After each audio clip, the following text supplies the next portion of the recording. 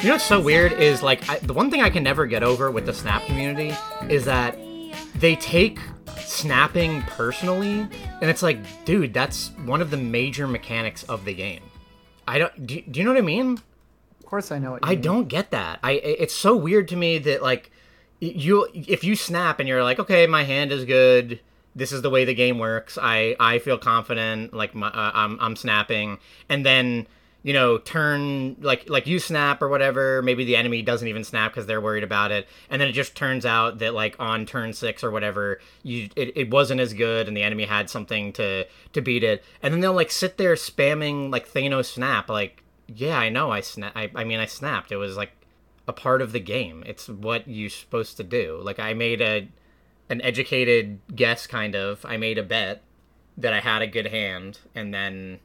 Like, imagine if in poker, someone's like, I'm all in, and then someone quietly sits there, and then they play out the rest of the hand, and then after the hand is done, they just sit there and they're like, I'm all in, I'm all in, I'm all in, and they just sit there, like, snapping and staring at you, I'm all in. Like, what? Yeah, I was wrong, I made a bet, but that's, like, the game. What a world. Oh my god, it's so hot. I hate this fucking weather. I don't know what it is, but some people hate this weather. What are you up to? Are you ready to cast? We could cast about the games that I'm using some of this. I'm using some of this previous stuff I've been recording for 5 minutes. Thankfully, no one said some of the horrible words. No gamer words. But editing that out. Sometimes I like tell a joke, and the answer is going to be yes. But do you ever tell a joke, and then you're like, wait, the way that the joke came out seems like there's a bit of truth to it, and there's not, and now it worries me. I don't know. No? You don't Jokes know? are half meant. That's what Jamie used to say. Jamie from Street Fighter? Jamie from Kevin Kleiniverse. Terrible, terrible, terrible. Oh. Jamie from Street Fighter is also Filipino. What do you want me to do about it? What do you want to do about it? You know? Alright, we have to begin. Begin what? Begin talking so that I can put my AC and fan back on. Just turn it on. No, it's so loud. It's awful in the recording. I Just do move what I your do. Microphone away. I do. It doesn't matter if I put the microphone away. It picks it up. Can you hear mine? No, but No, you can't. No, yours is like gotta be fancier or something, or I don't know. Do you have a dampener over your microphone? No. Well, put a dampener over your microphone. You could literally put a sock over it. Oh, gross. No, I'm not talking to a sock. All right, well then suffer. You put a sock on yours? No, I have a dampener. Oh wow, look at this. Professional podcaster, 10 years, 300 episodes. Professional podcaster. Look at me. Don't you have like a nicer microphone than me though? But then you just like raw dog your microphone. How you shouldn't like what is normalize raw dogging a microphone? Why do I have to? I bought the expensive microphone. I bought another Yeti Blue that's black, and I'm sure that there's software that you can use to dampen the noise. I don't know if there's software. It's WTDG. A pop filter, you know, that's what they call it, a pop filter. But it's not. But it wouldn't be a pop filter. That pop filter are for plosives, not for fans. Well, listen. I mean, that's what I've got going on. WTDG for the week of July the 17th be with you. It's been a while since we've done one, and it's because there's no games. I mean, there is games, but it's like updates. There's like 3 games. There's updates. I feel like it's more updates on the games that are the games that are about. Okay, well then tell me about DNF Duel Spectre. Go on. All right. Do it. I'm not playing DNF Duel Spectre. I feel sad for DNF Duel because Don't feel bad for them. They don't give a shit about that game. Feel bad for the people who bought in. Some people do. I feel bad for like the developer. I feel bad for aiding because I think at the end of the day it's Tencent or it's Neopol. It's Neopol that does it, and they probably just said, no, we're not doing DLC. Why do we got to do DLC? It's enough that we're doing the game. And then aiding might have said like, no, you know, this is how this works. Unless it's aiding that's stupid, and then maybe the publishers are like, no, you really should do a season. I mean, there's some cool stuff in the game too. I mean, like it's got decent netcode, right? Yeah, it does have good netcode, better than Street Fighter, I think. But ooh, Yeah, that's one of my hot takes this Wow. week. Is that Street Fighter's netcode is way overrated. It's not that good. That's good. Go on. It's not good. It's not good, and I've had way more problems on it than any other recent fighting game that has rollback. And the other thing that I have seen people agree with is that when Street Fighter rolls back, it seems like it drops your inputs. So I had one day that like friend of the show Galloway. Thank you, Ryan Galloway and Bumpier, for the use of music. We use the intro and outro. Bumpier, come on, Use dude. You Get you it can you can together, get it man. off Oh the new my album Pop God. Songs 2020. You can find them at YouTube, where you can find links to all their merch. And he was watching, and he watched as I was doing as I was playing online, and everyone, and it wasn't so bad. Like most of the time, it was fine, and there'd be like a little hitch here and there, and then while I was doing combos, sometimes there'd be a hitch, and then it would just drop. The combo would just drop, and my inputs would just drop during it, and so it doesn't feel like rollback the way that Strive feels better. Strive definitely feels better, where I'm never thinking about combo timing when there's lag. And everything is moving smoothly, but then you have like some rollback kind of things where it looks like you see the startup of one move, but then something else comes out. But usually it doesn't affect you that much unless the lag is so bad. It like doesn't matter that there's a few weird frames here People and love there. it. What? People love it. They love it. I don't love it. And then You love it. You're in talking Street Fighter, about there's so many problems with this. It's like the rollback is not as good. it. All right. Well, And then on top of that, the Street Fighter community, oh my god, what is wrong with you guys? If you one and done. If you play Street Fighter, One and done, baby. let me talk to you right now. If you are one and done, just stop it. Just stop it. Stop everything. Stop what you're doing. Take Street Fighter, uninstall it right now. You're done. You're not trying to get any better. The only acceptable reason to not play someone in the full best of 3 is because there's bad internet problems. That's it. What if my wife just brought home dinner? That's not an acceptable reason. You can wait. I had to. You can wait. No. Yes, you can. What if she needs help? What if she needs help bringing the groceries out of the basement? She can wait. No. This is Street Fighter. There's someone I've else one on and the done other. someone literally once. It's and it was it's for that infuriating. It's infuriating how much and you People, know what's you know what it is? I'll tell you what it is. People are obsessed with their rating. Yeah. They're obsessed with their rating. They're obsessed with their numbers. This isn't just a Street Fighter thing. And it's ruining gaming, right? Yeah. It's ruining gaming. Can you think of situations where someone has thought too much about their rank, compared it to others, and then just hated the games they're playing? It's sad. Can It's I a think? reality. I mean, it's a reality for our friend group. It's a reality for me. It is a reality for me. I know that. I mean, like the ratings. I understand why they mean so much, because if you're playing, like, even if these fair weather Street Fighter fans, if they're not playing so much, or this is the first fighting game they're investing in or whatever, or they're doing well, then when you spend a lot of time doing something and it has like a rating attached to it, then I think the rating becomes a part of your personality. I understand that. If you spend all your time playing Marvel Snap and you're like rank 50 or something, then that probably feels bad, you know? I guess so. I would think so. And if you spend all your time playing Street Fighter and you feel like your rating is not indicative of it, like I would think that feels bad. But the problem that I just don't understand it, because it's a game about getting better and about learning. And if you are so weird that you're like, oh, I barely beat them because they started to figure out all my dumb tactics, and I'm just gonna leave. And one and done. Like I had so many one and dones where it's like I don't even understand why it makes sense. Like sometimes people will like beat the shit out of me, and then they one and done me, and then it's like, but you don't think you can win it again? Like why? Like No, their wife has groceries in the basement. They don't. Everyone doesn't have wives, and everyone doesn't have groceries. Some people don't have groceries. Well, what about the DoorDash man? I've seen some ads on Twitch TV that the DoorDash man is outside, and you got to go get the food. The DoorDash. It doesn't matter that the DoorDash man is out there. You don't got to sign for it. Let the DoorDash man leave the things. That's how I do it. Anyway.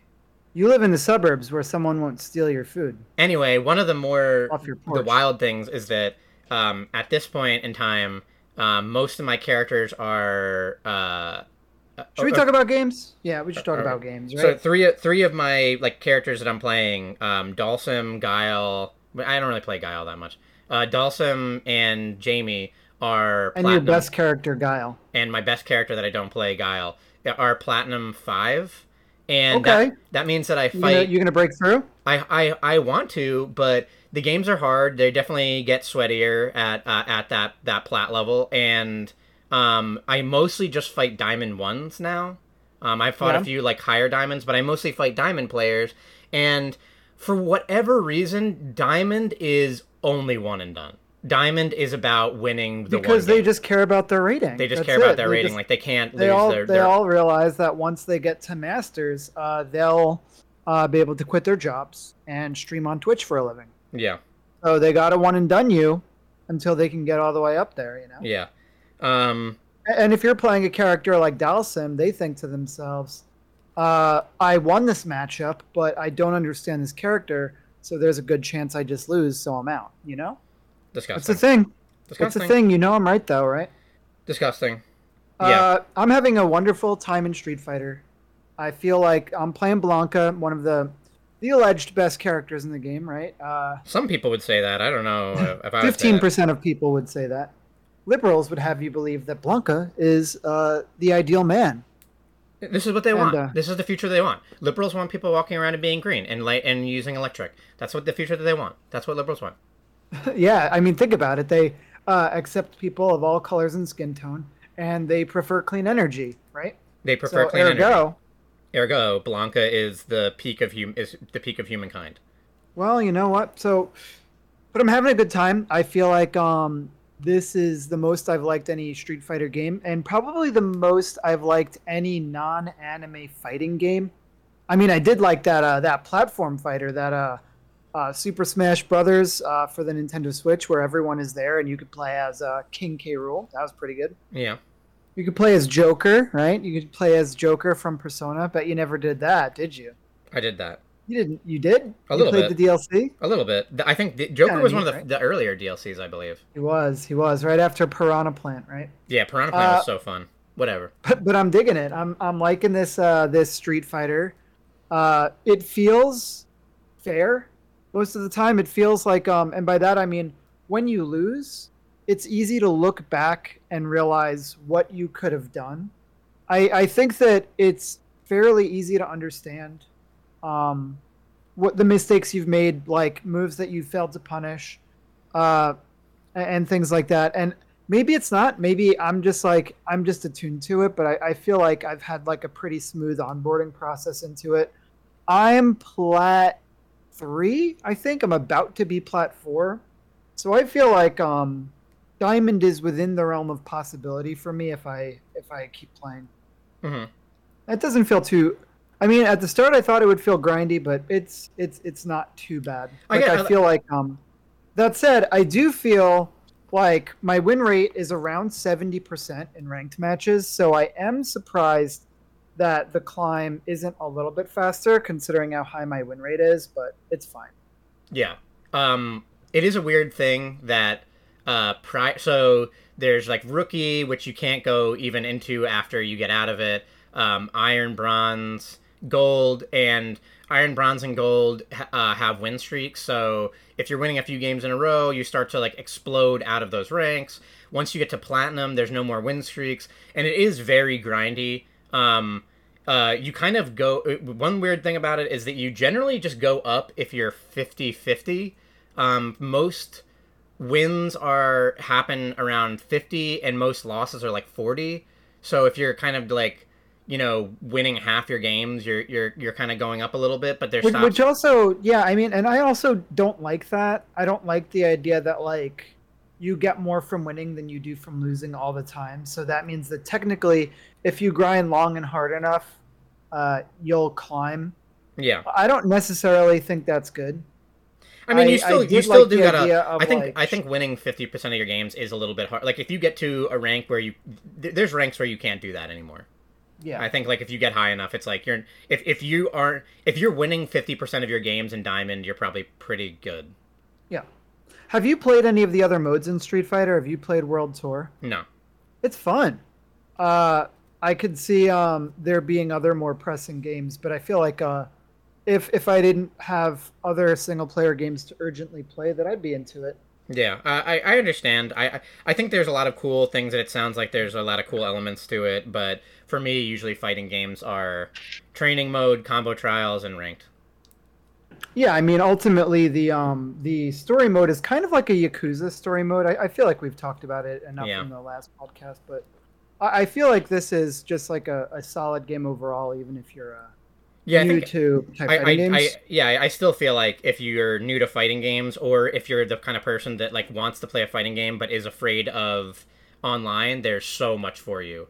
There's so much for you to either never play online or to condition you to play online. Or if you're someone who's like, afraid of certain things like inputs, you're like, oh, I'm not comfortable with the inputs, or, you for whatever reason, there's ways that they teach you the inputs. There's ways that you can just go around them Yeah, entirely with the modern controls that change that. So yeah, I still think it's like one of the best. If not, it might be like the best ever job that they've done with onboarding. That sure. that said, I think that it is now that we are like a little bit over a month or whatever into the game's life cycle.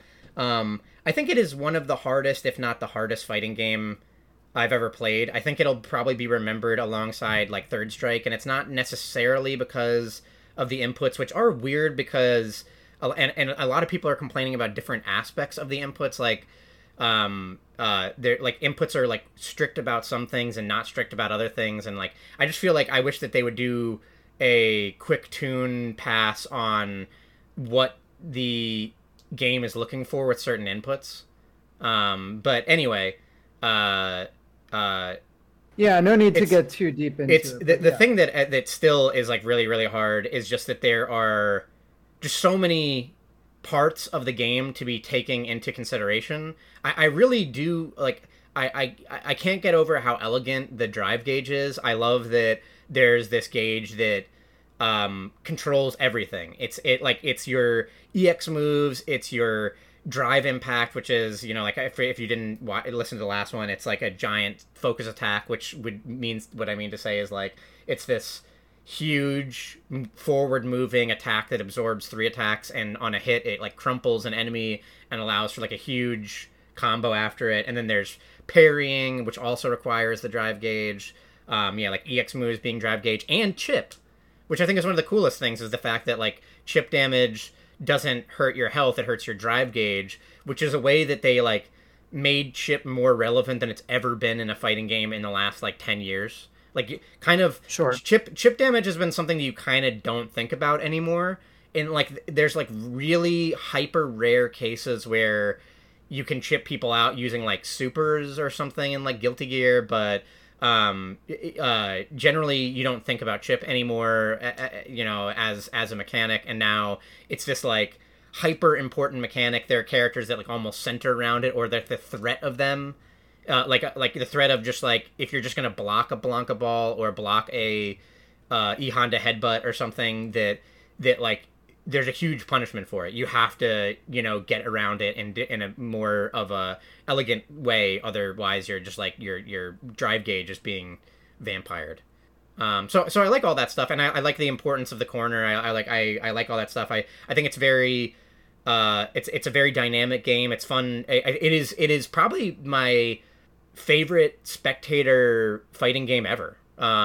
Nice. The Yeah, amount of it's the exciting. watching it in like I'm so excited. Evo is just upon us, Ooh, it is. It is. and it's like the beginning of August, right? Or is it the end of July? Because I know Rashid comes out the 24th, and he's for whatever reason Evo legal. Yeah, that's very funny. We'll see how that pans out. Yeah, I mean, like, I don't want to like curse it, but I feel like Rashid is not going to win the game or be at.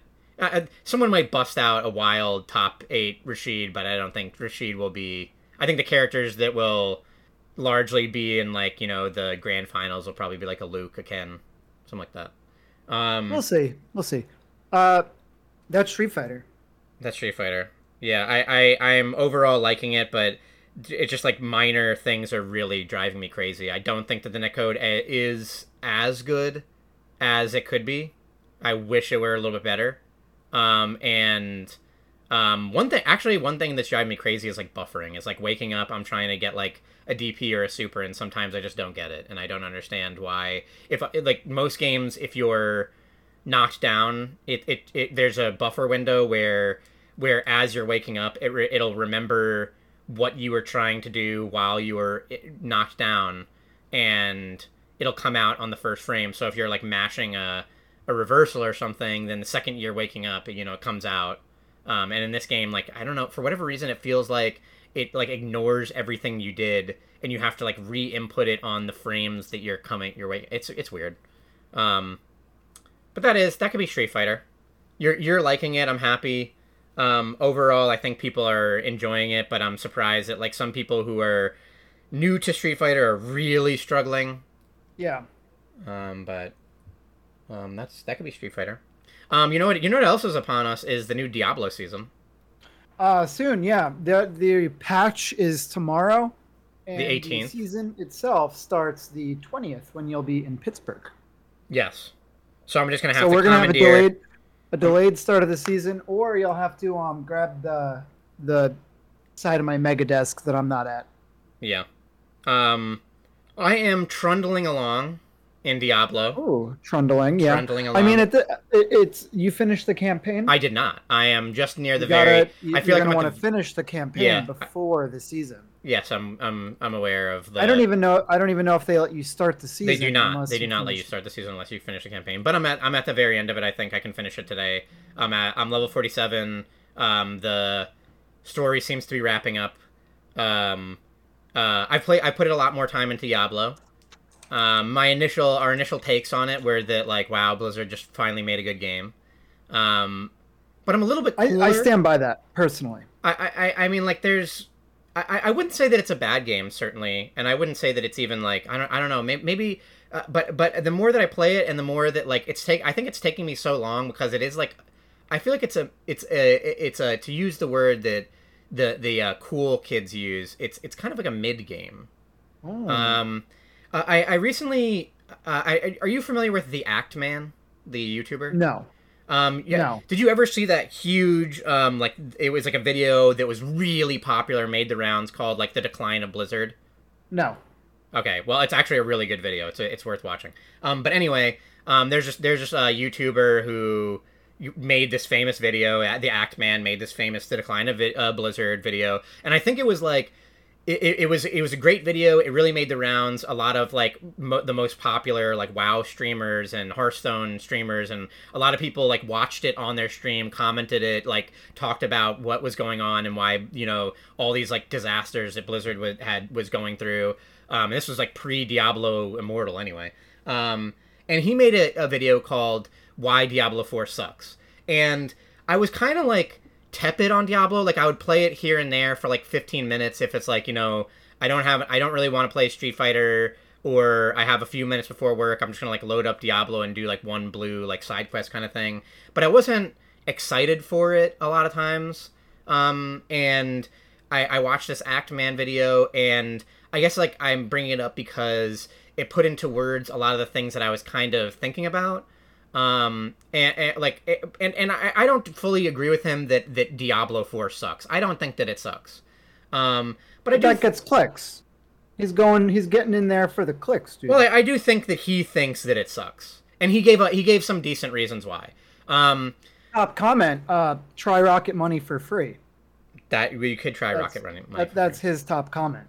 You could. He's out here with his sponsorships. Yeah.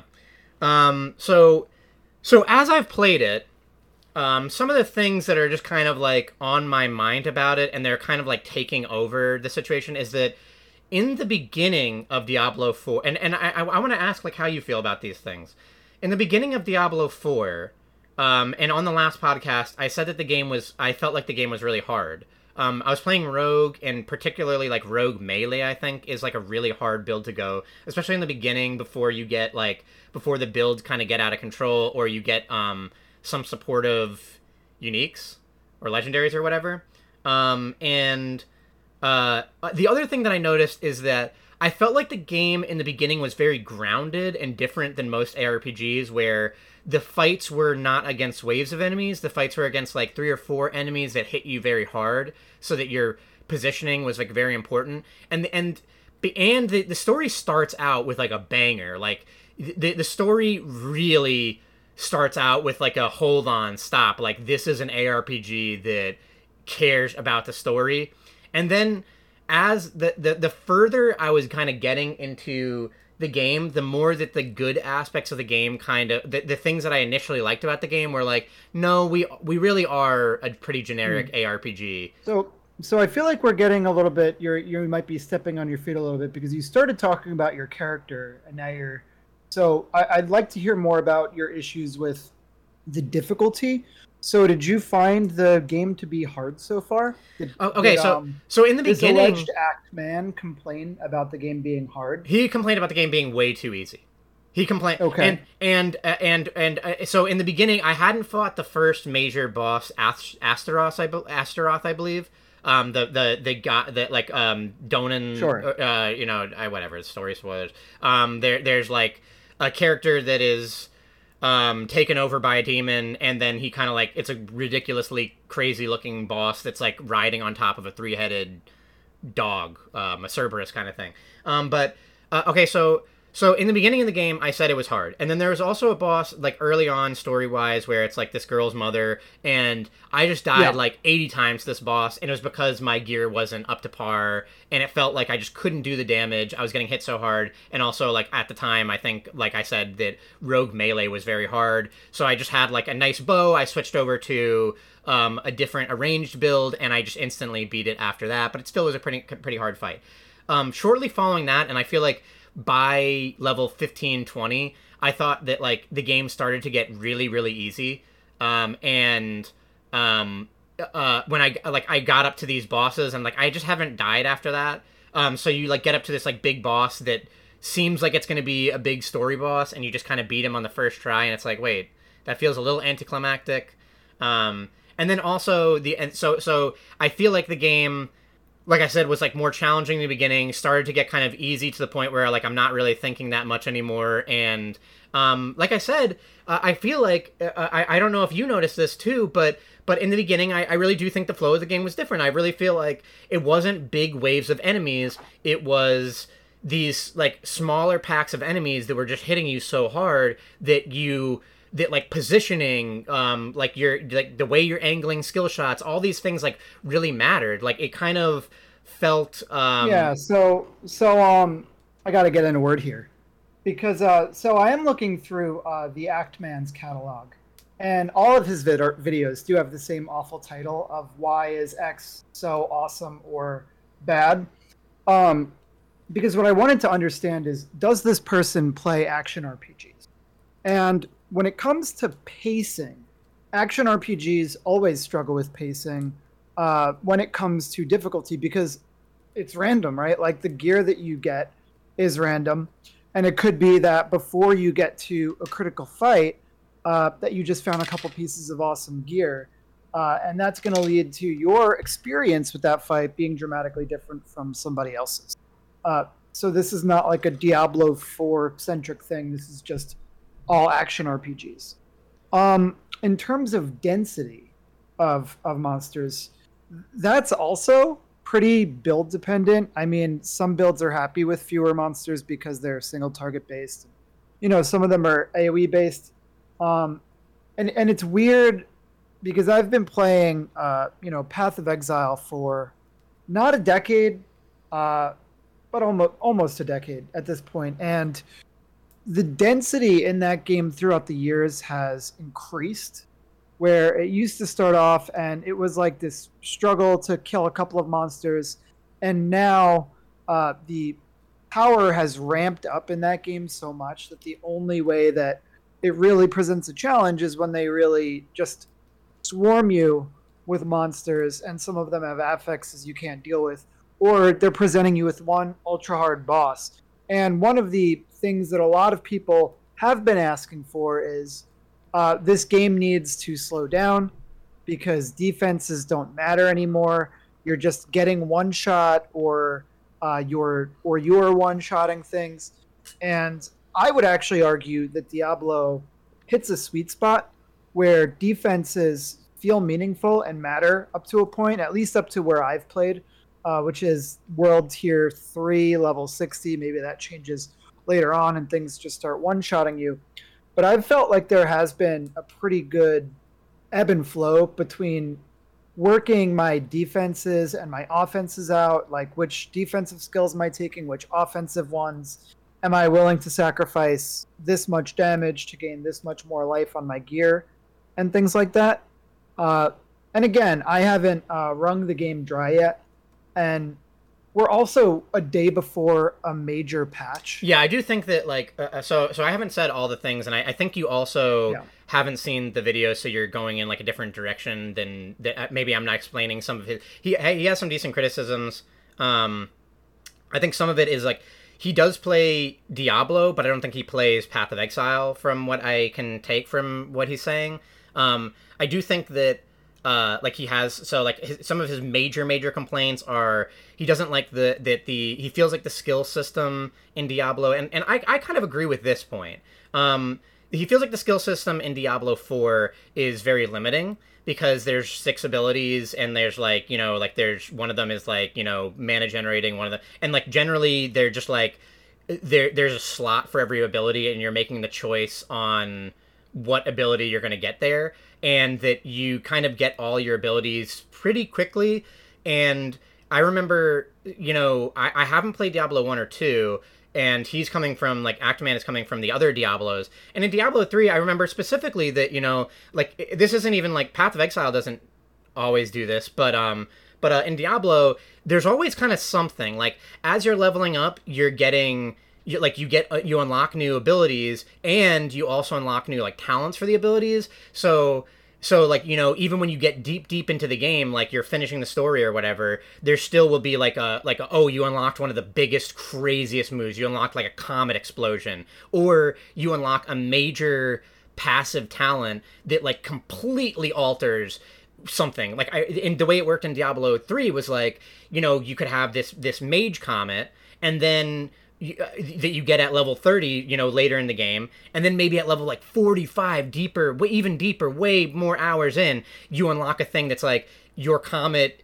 splits, and it does a comet, like, you know, asteroid fall, and it's I just got a unique item that does that for my meteors. Nice. So like as you're leveling, you're like always looking at new things, and you're like, whoa, I just want to redo this build. And at least for Diablo 4, I just kind of like, I found a build, it was comfortable, I kind of just stayed with it, and it's been the same way for the last like 20 hours. I've just been chilling with the same build, and there isn't a lot of a reason to switch it until you've said before that like Paragon changes things, and I'm sure like Uniques and Paragon change things. But the other thing that I think he kind of mentioned around is that like the game does kind of want to push you, and I can't speak to every class, but for Rogue it's like you look at the talents and you look at the abilities, and it's kind of just like, here's an ability that makes your traps better, and there's one trap in this one node, so like if you're gonna get the other trap, you should probably get this and get the talent and get it. There's everything that's green is poison, so you just get all the poison thing. So like I thought that it was going to be that way for a while. On your first look of the tree, it definitely seems like they want to build you in that direction. But what I found later on is that there are going to be uniques and passives that synergize with abilities in unexpected ways. So I was like, oh, so for a sorcerer, there's fire, there's ice, and there's lightning. So really, there's only going to be 3 builds or 6 builds if there's one for each of those. But the deeper in you get, you realize, oh, there's uniques that synergize around combinations of these. Like if I'm just focusing on conjuration abilities, then I'm using a fire, an ice, and a lightning conjuration. Or there'll be, you know, uniques that work through cycling elements and things like that. So it ends up eventually becoming more complicated than the tree would lead you to believe. But I agree that was one of my early criticisms as well, when I didn't look at the game as a whole, but when I just looked at the skill tree. I mean, it did feel that way. And it's good that it like I preface it with the qualifier that I know that you're further in and that I'm surprisingly like not going through it quickly, but I think some of it is that. And I what is it? Last Epic, I think is the name of it. Like that I game, mean, yeah, that game is incredible. that game like really that game is trying to hit you with something enticing every couple of levels. Every couple of And I levels, you'll get like either a new spell or an ability that just changes everything, and then you're like, "Whoa, yeah, hold on! I want to rethink the entire thing that I'm doing." and I think that that game isn't like afraid to. That game sort of exists as a middle ground between Path of Exile and Diablo 4, where I feel like Diablo 4, this is a game that's built for like the Hardcore. mainstream.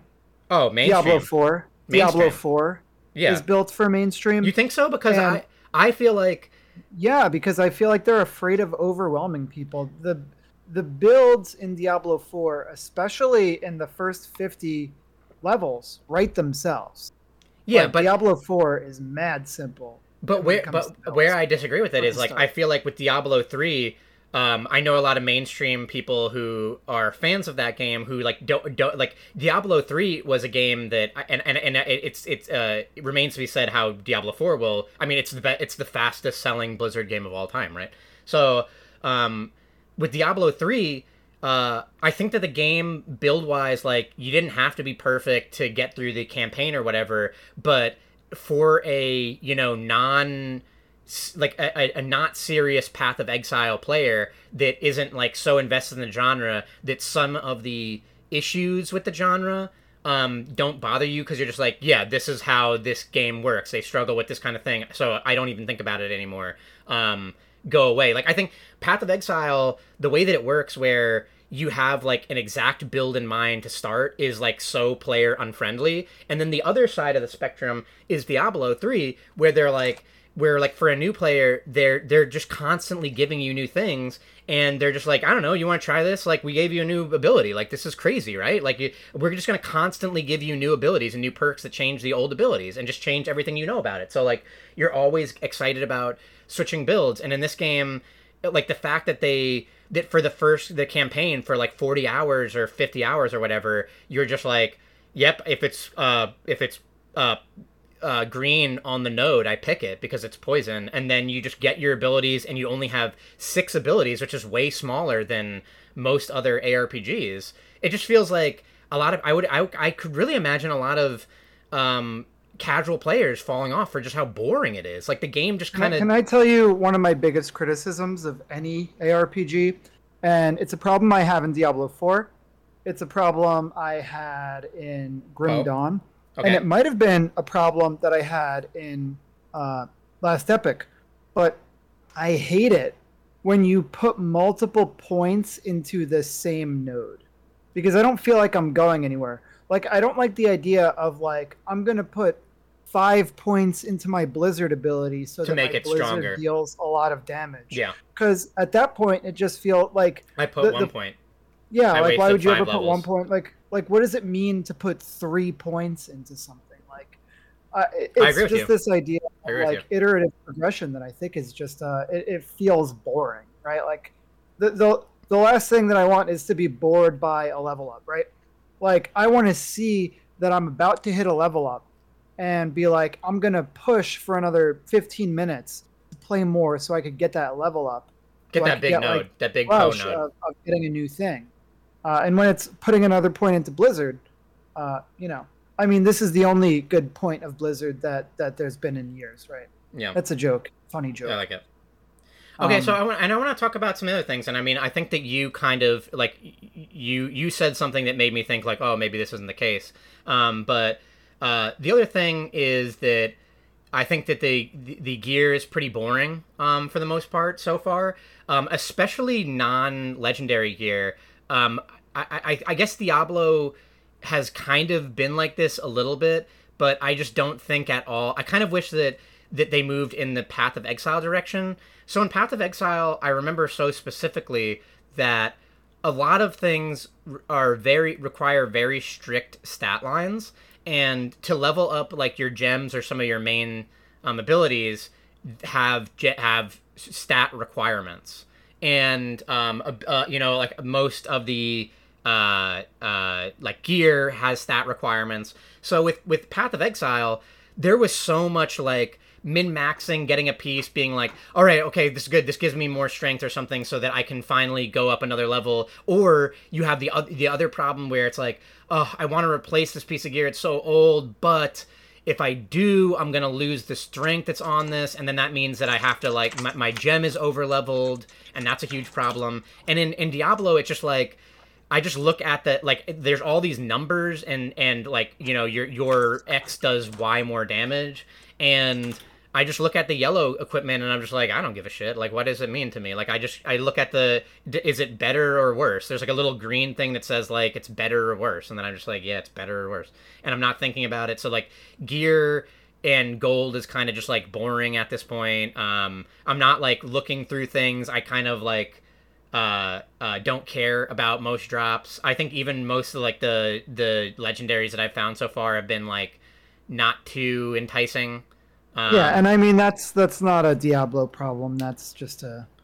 Well, I mean maybe it is. Maybe well, it's I'm an saying item that Path of filter Exile does thing. this. Path of Exile does this well. It's like you are thinking about your stats. You are in Path of Exile. You're like trading and you're looking for like, I need something that has over this amount of stats so I can even wear some of these other clothes. And it's like Sure, yeah, you true. really care about all of the items in your build, even the yellows and like the whatever it is, they're SSRs. Because they all matter a lot. That's when it comes to the end game, and I feel like so far I'm just like, I don't care if it's a yellow, it's better, if it's worse, whatever. So that's one thing.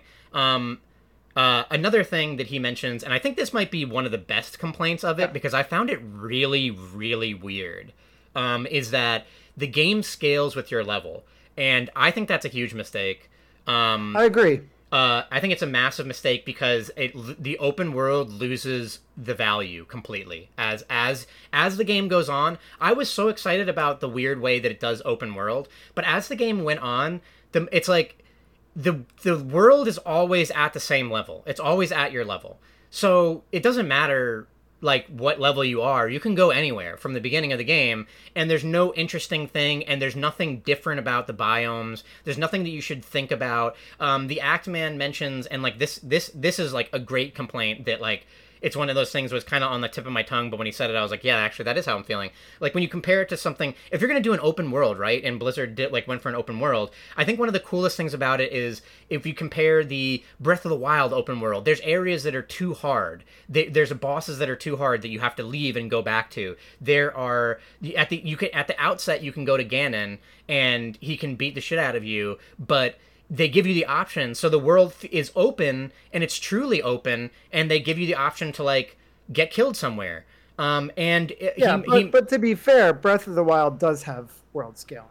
Yeah, right? but it scales differently. Breath of the Wild does have world scaling, but like there is a progression that means that like there are things that are too hard for you to do. Until you get like, yeah, I mean you got that Gleeok in the Colosseum in the middle of the map. Yeah, you're not going to beat that. Leave and come back. It doesn't. But the example of it would be that, you know, the Gleeok is scaled down to the point where every challenge is exactly the same. So anywhere you go in this open world, it doesn't matter that it's an open world. Every single thing is the same, like, mind-numbing difficulty, and that's really weird to do. He brings up how, like, you know, in recent years, when developers are doing open world, they're thinking about these certain things. So you have Elden Ring, and in Elden Ring, early on, you can go to Caelid, and Caelid looks terrifying. The monsters are terrifying. The sky is like bright red. The land is dead, and you can access it. And there's poison around every side of you that you can't walk in. You can access it early, and it does this thing for you as a player where you access it, and then like the giant rabid dog tyrannosauruses jump on you and murder you, and then it's just like, get out of this neighborhood. You're not ready for this. And that makes the open world, that gives the open world value. But there's no value to this open world, really, when it comes down to it. It's just this like set dressing, because every single thing scales with you. And it's even weirder that the game like pretends that there's scale. You know, whenever you get quests in this game, it's like the quest is for level 46. Why are you telling me that? I am level 46, and every time I level up, it's going to be, now when I level up, the quest is recommended for level 47. It doesn't matter. I agree. It almost feels like the level scaling was an afterthought. Like they had the game ready and they had the systems in place of how they were going to deliver the side quests and things like that. And then they're like, well, actually, everything's going to be level scaled, so you guys need to figure out what we're going to do for these side quests. And then they're like, all right, well, the side quests will just carry on.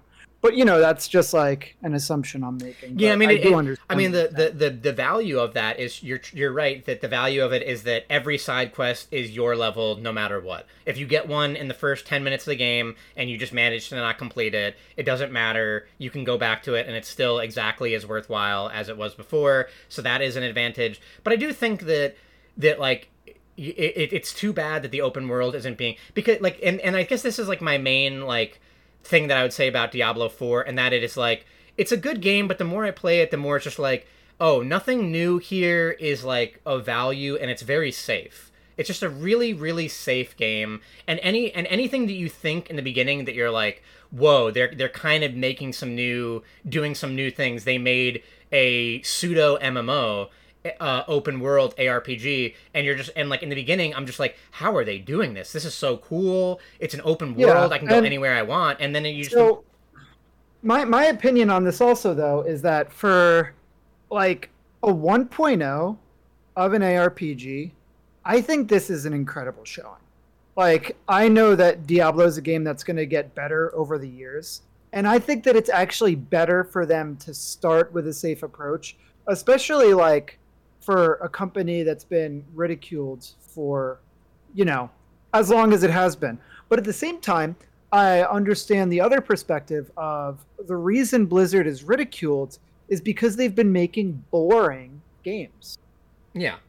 But it also seems like a lot of people who have been playing the games for a long time, people who are playing World of Warcraft, are telling me that this is the best World of Warcraft has ever been.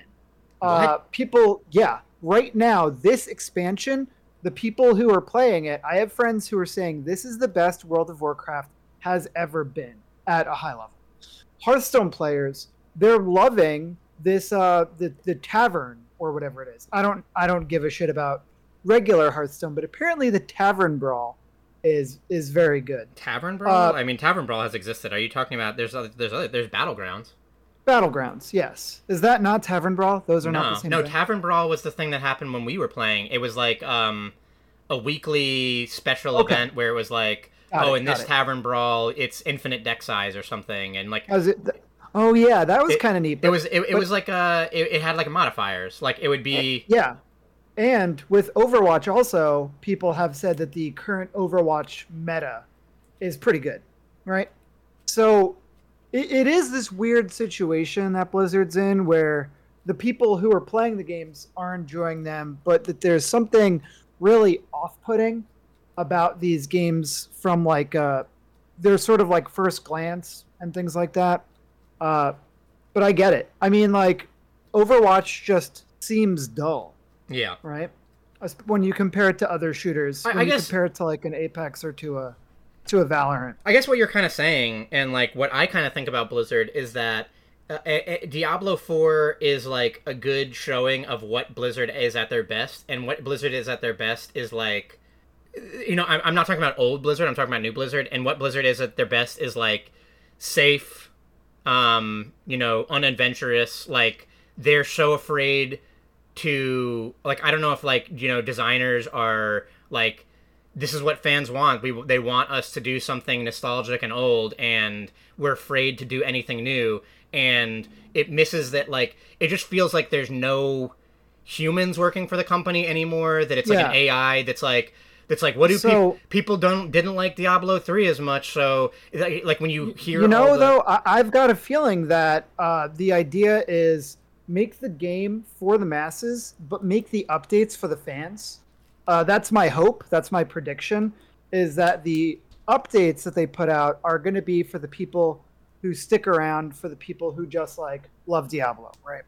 Yeah. So I guess we'll just see. You know, I mean, this game is probably going to be around for a long time. Uh, the patch notes for the first season are literally tomorrow. And the season is also a really good time for them to innovate. So we'll see what that looks like. Because I also feel like a large portion of the player base is going to drop off as soon as they realize that seasonal characters are ephemeral.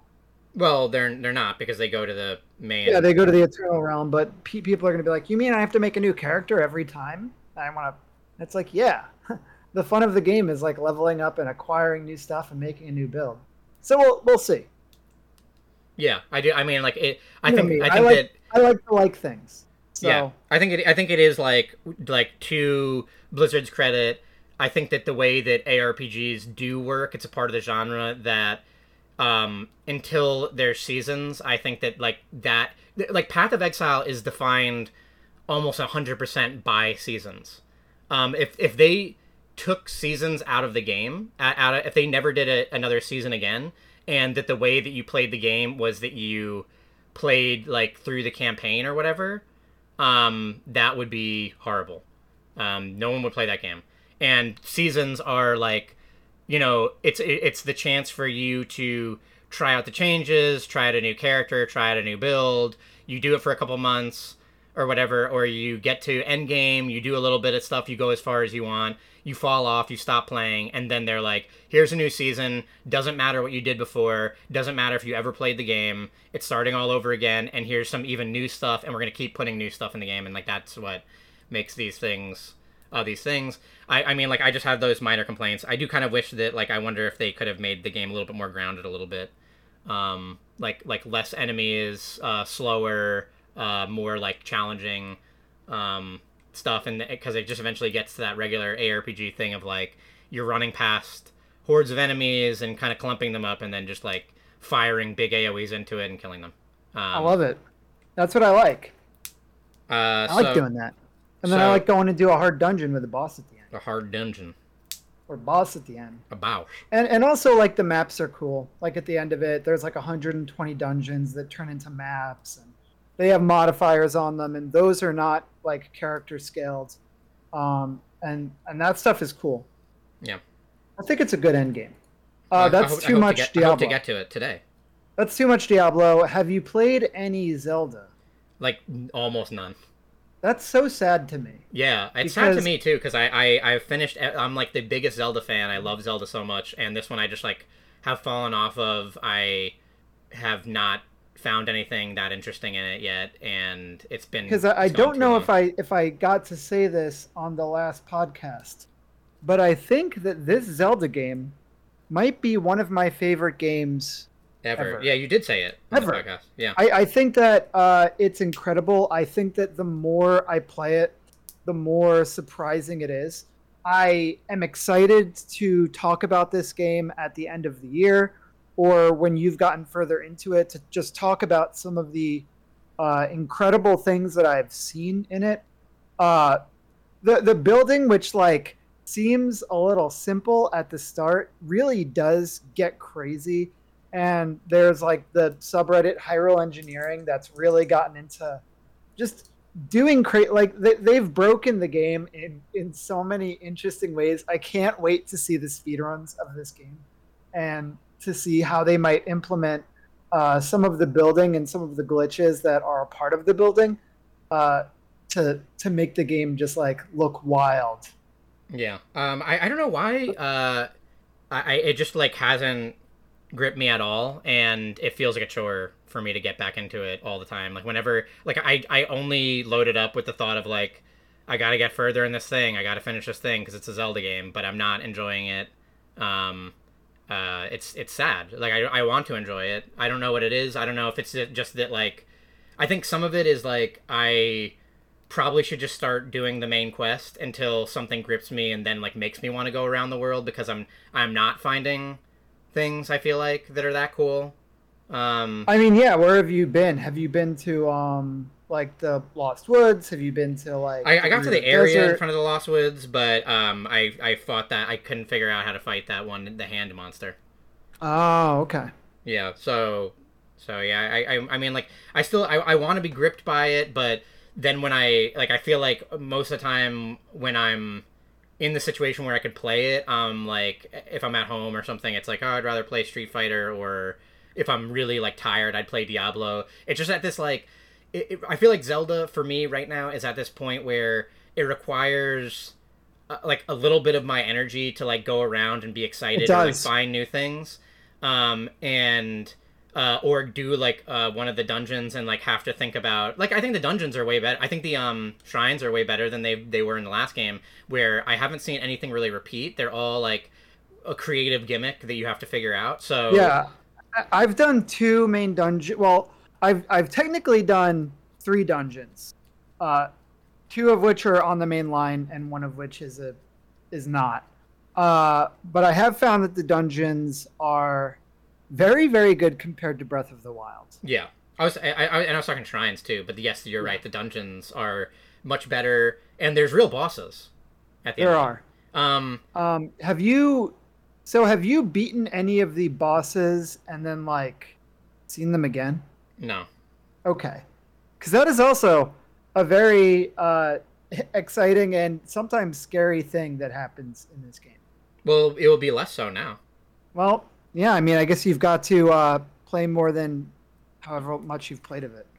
I played like 20, 30 hours of it. And yeah, I feel like if you're falling off, I don't know how you get back on. it's really hard. It's really hard, right? Like it's just that, like, I think that Zelda, that Because I'm always thinking about it. Tears of the Kingdom just weirdly, like, as I'm a huge fan of Zelda, and I loved Breath of the Wild, and I played through Breath of the Wild twice. And with Tears of the Kingdom, it just feels like the wrong game at the wrong time or something. Is like, I'm not interested in this kind of thing right now. And like I said, it's at this weird middle ground where if I have a lot of energy and I'm awake and I'm excited or whatever, it's like I want to play Street Fighter or something, or maybe I'd want to go back to Guilty Gear and play a fighting game or something that uses my brain a lot. And then if I have no energy or I'm tired or I'm winding down, I might play like a little bit of Diablo, because it's just, like whatever, I run around, roll on the ground, shoot my arrows. But Tears of the Kingdom has been this kind of middle ground where it's like I just don't have energy to play it sometimes. It's like I don't really have like the want or energy to play it. Yeah, I just don't know. I just don't know what to tell you. But I feel like there are so many good keystone moments, and also just like locations, like even revisiting places from the first one, and you played it more recently than I did. I feel like it is so incredibly interesting to see the ways in which they've changed things, how like Kakariko Village is different, how Ateno Village is different, how some of the shore areas and the desert and all of these things have like changed, and how they've made it unique this time around and not just feel like the same map is really exciting. Mm-hmm. I mean, I do have 10 days off, so 10 days. 10 days. I mean, you'll bring your 10 Switch days, with 10 you, days. right? Yeah, I'll bring Probably the to Switch with Pittsburgh. me, and that'll be one of the main gaming things I could do. So that maybe I can get back into it. I don't think I don't think I've fallen off in the Persona way. Do you play it handheld, by the way? Do you play it handheld? Yeah. Okay. I don't think I've fallen off in the Persona way, where it's like it's not even on I've my fallen roster. and I can't get up. It's Yeah. just that like I'll play for like 15 minutes here and there, and then I'm just like, I'm tired. I don't know. Yeah, Persona is another one of my favorite games of all time. So really, I'm just a little offended. I played the other Personas. You didn't Yeah. play Persona 3. I played I Persona finished 4. Persona 3 and 4. I'm the real fan. I finished Persona 4 Gold. I'm the real fan. I finished Persona 4 Vanilla. Wow. Yep. Sounds like I've played more Persona than you. I don't think so, because you didn't play 3 at all. I beat 3. I beat 3 Fez. I beat 4. Well, 5 Royal. I mean, that's right. That's on PC at this point. You I could be know, playing that and- on Steam Deck. And I played like to the very end. Wait, 3 really? times. You got that? You got in 5? Almost. I twice. I played it twice now. I played it in Royale and Vanilla, and both times I got up to the Psy dungeon, the after the Okay. investigation, and just fell off after the investigation part. I mean, that's not very close to the end. But It is to yeah, me. I mean, it's pretty far. I mean, it's your end. It is. It's literally the end of the game for for me. Yeah, so also really quick, I want to shout out this game Voidigo. I haven't gotten to play a lot of it so far. I've literally just played a half hour, but I feel like one game that I've desperately wanted a sequel for is Enter the Gungeon, and Voidigo is between like a nuclear throne and an Enter the Gungeon. The weapons feel really unique and incredible. Good boss fights, good traversal, and it's just kind of scratching that Enter the Gungeon itch. Unique characters, passives, weapons, synergies, hundreds of items. If you've played those games, you kind of know what to expect, but it's good. Yeah. Um, in other news, Snap. Oh Some yeah, some really crazy Snap things happened. with Um, the economy, which is it is weird because you can't really in a game like Marvel Snap, it's hard to separate the economy from the game itself, right? yeah. I think these snap changes are so interesting for a lot of reasons. Uh, so first of all, there was Conquest. Just real quick, that came out between the last time we did the podcast. It's a different mode. It's the most significant different mode that they've ever released, and it changes the game a lot. The main idea of Conquest, like with to simplify it completely, is that it's works similar to the like friend PvP mode where you you have like a certain amount of cubes to wager, and every time you're wagering, you're losing them. So like you're having to replay a set with the same decks. Um, I haven't played much of this, and I guess just because the way that it works is like not necessarily why I got into Snap, because the decks that would work in Conquest are just decks that are really good and really consistent, versus like there's the way we always talk about the way that Snap works, where if you have a deck that is really inconsistent but wins 8 cubes or is surprising or something, then it doesn't matter if you lose 4 times in a row, and you concede and you lose 4 cubes, and then you win 1 time for 8 cubes. You could win 20% of the time and still be cube positive. And Conquest is really about just playing a deck that just works. And Conquest is really just I about disagree with you though, okay. because I mean, I've won plenty of games where it's like I'm retreating the first few games, not showing them what I have, and then in that third or fourth game, I'm playing Sandman Galactus, and I took 8 of your cubes. I mean, I I know, don't but know then you what got your to do it again. experience is with Conquest, but but just a little bit more at that point if I get their 8 cubes. I've been having a lot of success in Conquest playing just the decks I like, just Phoenix Force decks, Nimrod decks, mostly Nimrod decks, a little bit of Galactus, but yeah, I mean, it does feel like some of the better decks right now are just High Evolutionary is still good, Bounce is good, and Surfer is coming back. Yeah. It just has the tools to kneecap everyone else.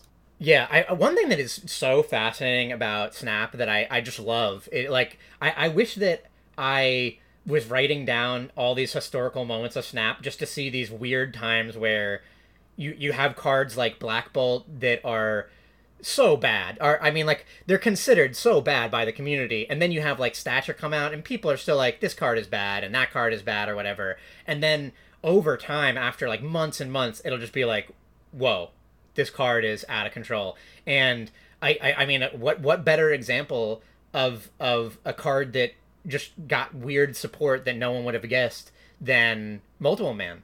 Multiple Man, the star of the show right now, where Phoenix Force, a new card that resurrects a dead card that died on your side, and gives it +6 and lets it move. So suddenly you all the setup you need for like Carnage or Venom or Deathclock or someone to kill Multiple Man. Then Phoenix Force resurrects Multiple Man, moves Multiple Man on the first available turn, making 2 9s. And then if you have like something else to move it again, then you just get out of control. You get Heimdall or something, like you get the value is insane. And who? Yeah, and also because of this, cards like Shadow King are also coming back into the format, where Shadow King, one of like the worst cards in the game.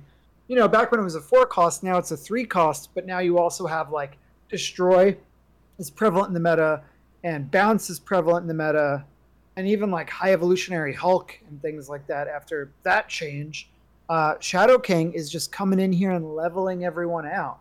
Uh, and yeah, just cool to see the meta change to bring these cards back. Yeah, it's so I do feel like it's overall in the last couple months we have not been in a suffocating meta. I mean, I guess some people would say that with High Evolutionary was kind of like that a little bit, but I don't think anything was as bad as some of the really messed up times, like the pre nerf Thanos Lockjaw, where it was Or just Zabu, just like or yeah, Spider. like Zabu, And or early Surfer, like early Surfer, Surfer season. So like it's always been that there's like tons of viable decks, and then there's like one of the best decks or whatever. I will say though that like they recently released Spider Ham, who I think is a little unhealthy of a card. Um, he's do, obnoxious. He should do, be a 2/1. don't really love him. But Spider Ham that's me. is like on the board with like Iceman, if not more game winning in certain situations than that. Where Spider Ham is a 1/1, so it's easy just to throw out at any point in time, curve out, throw when you have any extra mana, and he turns your highest mana cost card into a pig, which is like a a textless card version of it. And a lot of decks just like it feels bad because a lot of decks just like instantly lose if it does this. And this is a 1-drop card, and he's being played in probably the most popular, agreed upon, like one of the best decks right now is Bounce. So he is like easy to throw down, Falcon back, throw down again in a turn or two, and just like turn your 5s and 6s into generic cards. And like the better that the card is for your plan, usually the worse that it is statistically. So like one of the most important cards you might have for your deck is like Iron Man or something, right? He's a 5/0 that doubles the strength of that lane, and Spider Ham turns that into a 5/0, completely useless, a 5/0 with no text, and just like shuts down certain things. And I've been playing this like the as I said before, there's the multiple man Phoenix deck, and if Spider Ham hits your Phoenix, it is like the deck is so it's pretty like required to want to do that. So if that's the direction you're going, you early on you're lucky, you're having a great time, you drew the multiple man, you drew the Carnage, everything is going well, you drew Phoenix Force, you have your combo all ready, things are going to go great, you eat the multiple man, and then Spider Ham comes down, Phoenix Force is now a 5/6 with no text, your plan is completely screwed at that point. And it's just like, why did you were able to do that for a 1 mana, that's it. And this card has no synergies. It's not like any deck can't just kind of throw this in. Synergizes with Shadow King, right? Does it? I mean, well, like yeah, you could turn the pig into a 0 power. Well, it gets it's synergies, but I mean that like there's a problem with this kind of card inherently, where it's a really powerful tech card that has no deck that it needs to be in, right? Like something like so you mentioned before that Shadow King is coming back, and that's really interesting, or Shadow King is coming up for the first time, but Shadow King isn't played in every deck. Shadow King is played like almost specifically in Surfer decks because there are 2 decks that play it, Surfer being one of them. But like the important thing is that like it's a tech card that exists basically in a deck or two.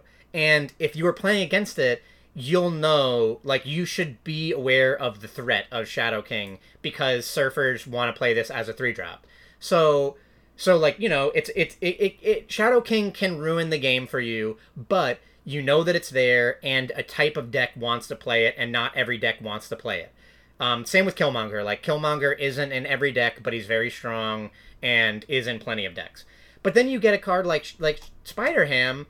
Like that's been the problem. That's always been like the kind of like weird issue with Iceman is that if you're just like I have a good deck and I'm trying to look for like a one drop or something just to make my deck have a Yeah, you just curve. throw an ice Just man. throw an Iceman. It's like the easiest thing in the world. But there are also, yeah, I mean, devil's advocate, I would argue that Iceman also completely wins a game for you sometimes. No, When it's it not a hits devil's like, advocate. I completely agree. Like Iceman yeah, is really it hits like Mr. Negative, or it hits like Magic, or it hits Phoenix something, or Force. It hits Sarah. Phoenix Force, and then now your Phoenix Force is a 6/6, and you're not going to get it out on turn 5. You're not going to be able to move Yeah. it. It's just that Spider Ham is even more consistent, right? And that's also one of the issues. Well, I think It's the just other like, big issue that we haven't mentioned is that he shows you the card that he bops. yeah, So he's just better. it is crazy to me with Iceman. Like Iceman is strong, and we've all been there where he ruined the games. But we've also been there where Iceman hits a target. They are like, I wasn't gonna play this card anyway. That's fine. How Like, would you change Spider Ham?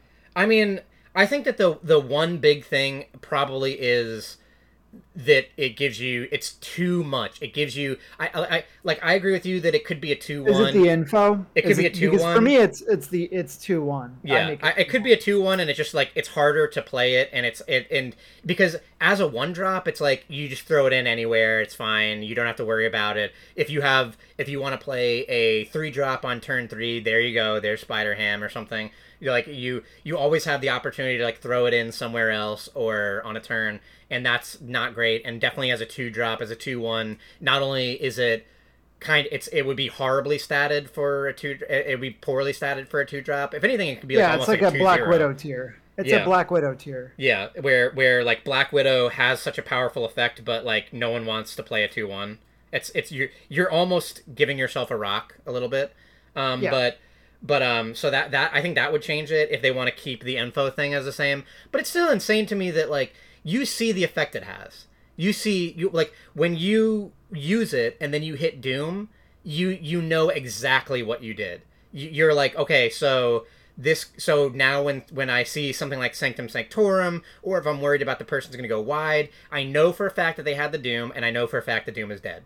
So the fact that it not only negatively affects the enemy, but it's giving the info, it's like such a weird choice. Because other cards don't do that. Like Iceman doesn't tell you who he's hitting. You don't know if like Iceman whiffed or not. Like Iceman might have just like hit nothing or won you the game, and you don't know. So because of it, like the ability, I think it's a similar thing to like Baron Mordo, where it's hard to tell the value of Baron Mordo because you don't know what you did on the opponent's side. And maybe they can get back from it. Maybe that would it's be not a fun big deal. change for Baron Mordo, right? Tell you who they drew, yeah. That would that would be. That would actually why be a not, great right? Baron Mordo change. Yeah. So we covered some gameplay stuff for Marvel Snap, but there's also the Spotlight caches, the And that new is economy system. the biggest, most controversial. We always say this. Second Dinner changes Marvel Snap in like the most major ways every couple of months. It's insane. Like I would never have seen this coming, but they just are constantly just like, yeah, we're scrapping this old system and going to the completely new thing, or adding this completely new system, and this is like the economy's completely changed. Do you want to explain Spotlight caches? Because they're a little confusing at first, but they're not that. In Marvel Snap, after a while, you've acquired all of the easy to get cards, and after that, card acquisition slows down. And it used to be that instead of getting cards off of the track at that point, mostly what you're doing is you're saving a currency called collector's tokens. You're going to the Marvel Snap store and you're buying the cards that release with tokens. I've complained about this system before. I said that was boring. So Second Dinner, they listened to this podcast. They said, okay, we're going to introduce a new system. Huge WTG fan.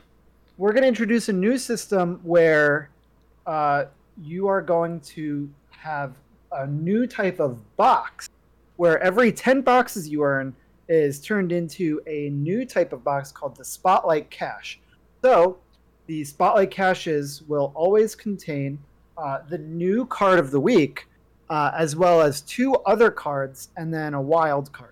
Well, random, right? It's there's like 4 different things that they... Yes. I guess it's not technically a wild card, but it's Yeah, it's the new card, two other cards that are of high rarity, and then the final thing is a random card. And if you Uh, already have those cards, then there is a extra special, super crazy looking.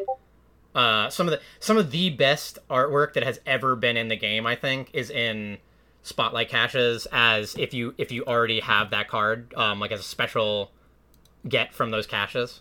yeah, and man, those the variants are incredible. I play the game. The thing that I like about Marvel Snap is I like putting down a card and someone emoting Yeah, on that card. love it.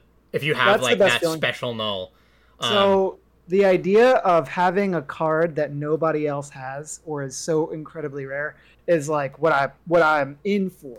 yeah, So these like spotlight variants, they speak to me. Like there are weeks where I'm not even interested in the new card. Forget about the new card. Just give me that spotlight variant. yeah. They said that they might come back in the form of like an ultimate card, maybe. But for the most part now, like the plan is like you really have to get it that way. For some people who have like FOMO issues, like it's impossible. You cannot get every card now. You cannot get every. You will never be able to get all the new variants. It's just not possible. But I do like agree with you that like there's it does make the variants more special because now compared to the past where we've always kind of talked about how weird it is that like when a bundle comes out there can be like a super cool variant but then you just see everyone having it because it's like yeah they just paid $30 and you got it. There's nothing like special. $30. Yeah, there's nothing special about that. Oh, there's nothing special about that. But now there is a special aspect to this, to having one of these like spotlight variants where it's just not something that's going to be in the game afterwards. It's going to be like really really hard to obtain, if it ever is able to obtain. So If that sounds like a fun and interesting system. Your initial thing, your initial thing is so right actually because there even when even when they're breaking it down into about a 25% chance to get the thing that you want, there is now still that like big moment of like opening a spotlight cache and either getting like either a card that you don't have of these like higher tier cards or getting a like crazy variant or getting the new card or the 25% chance to like sadly roll bad and get a card that you have pre-existing probably and then it turns into a random variant. It could be a baby variant or a pixel variant or something stupid. No pixels. No pixels. Could be a baby. Pixel. Yes. So sounds great. How could they mess it up? Why would anyone dislike this? So one of the reasons why people are upset is because they have dramatically reduced the amount of collector's tokens that you get. Now, and if you remember, collector's tokens are the currency that you use to buy cards in the shop. And buy ultimate variants, by the way. Yeah, and buy ultimate variants, which they announced some tweaks to that are coming in the future. Yeah, they're making ultimate variants better, and now they're like impossible to get.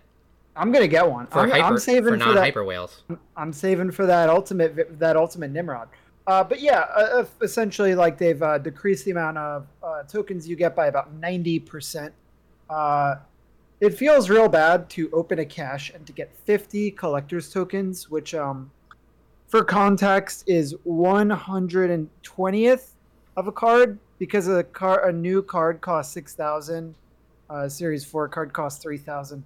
So getting 50 collector's tokens is practically useless. Yeah, we used to get like for like context also like what was it? It was like you could get between 100 to 500. Right? So you would get 200 to 600 out of a good cache and 100 out of a bad cache. Yeah. So like you could get 600 collector's tokens, and yeah, that was a boring way of obtaining new cards. But there was, like you said, like I mean, like there's ultimate variants. There was a free to play way to obtain the ultimate variants, and a free to play way to obtain the cards that you wanted. Especially if you saved, it was always able to get the cards that you wanted. So yeah, collector's tokens really shot in the foot. Another thing, gold completely removed. No. I mean, that's not the amount of gold that we're losing here is a little bit people are exaggerating when they tell you it's gone, because the primary way that we were getting gold was weekly missions and season pass. But now they've added new ways to get gold, including the weekend missions, which are pretty grindy, but they are an option, and conquest. So the reduced amount of gold is actually a little bit. People are overemphasizing it. The gold acquisition hasn't changed that much. Are you sure? It does feel like it's way I am less. sure. It feels I am way sure. less. I mean, when people talk about how they feel, it's a lot different than when you math it out. So that has been the credits, which is one of the main ways to upgrade cards, and it's actually something that like some people don't like it because You love credits. Yeah. You're a big credit guy. Yeah, actually, I really am. Some people don't like it because it kind of is, in a lot of ways, like kicking the ball further, where credits are one of the main ways that you're going up the collection track, one of the main ways that you are obtaining new cards or variants. It's like spin again, right? or It's like when the Jeopardy wheel lands on, Yeah. or whatever it is, when the Wheel of Fortune lands on spin again. It is a little bit like a spin again, because it's like you get out of a cache and you're like, what am I going to get? Am I going to get gold? Am I going to get a new variant? Am I going to get a new card or something? No, you got credits, so that means that like you're going to upgrade another card and that you're going to maybe hit another cache or something. It's like it is a little bit spin again, but I love upgrading cards. I have so many cards to upgrade, and like I think one of the I like to get those splits. The end game of a lot of video games is like cosmetic stuff, is like fashion snap. Like I want to like there's just like I'll have like a really good variant, and I'll like want to keep rolling to get cool splits, and like that really matters to me. I really, when it comes down to like, also when I make choices for buying bundles, a big influencer to that is like, is it going to give me a lot of credits? Because if it's going to give me a lot of credits, then I can go do this exciting thing where I get to go through my cards and see like, oh, this card I almost got to ultimate, I want to finally get it to infinite, and then see if I can roll like a good split of it or something. So that kind of stuff matters to me, and that was really hamstrung too, because we were getting between I forget, it's like 100 to 600 or something for the amount of credits we were getting, and now we're getting like 100 to 200 or something. And I think that the reason why that is really significant is like you still get the regular amount of credits from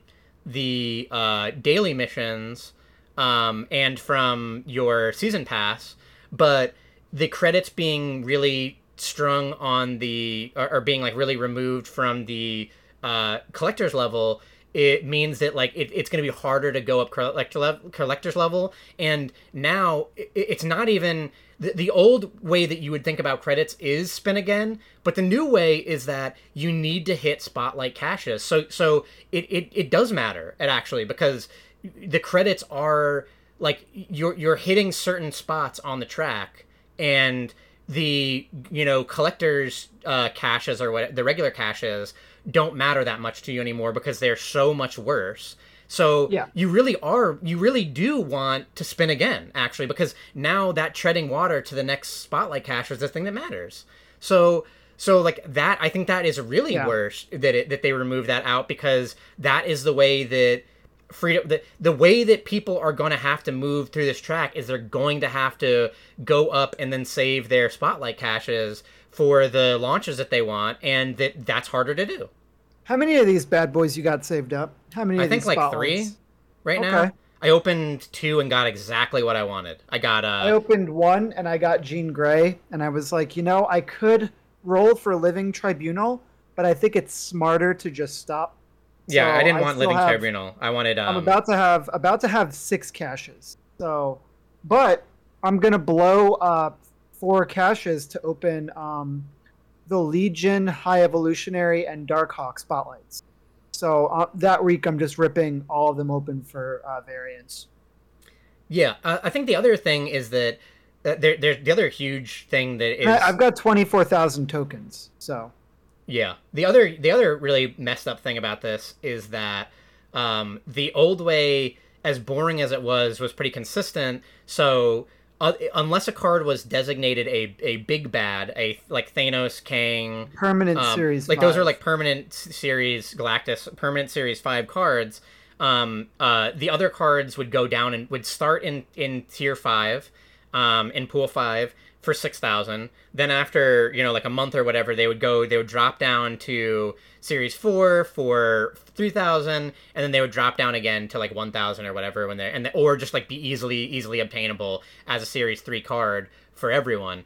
So it used to be that like free to play had the caveat of like you're gonna have to save really hard for these big bads, but anything that's not a big bad, like if you don't want to play with Jeff now, you'll get Jeff down the line. And I think that this is also a way for them to completely remove that.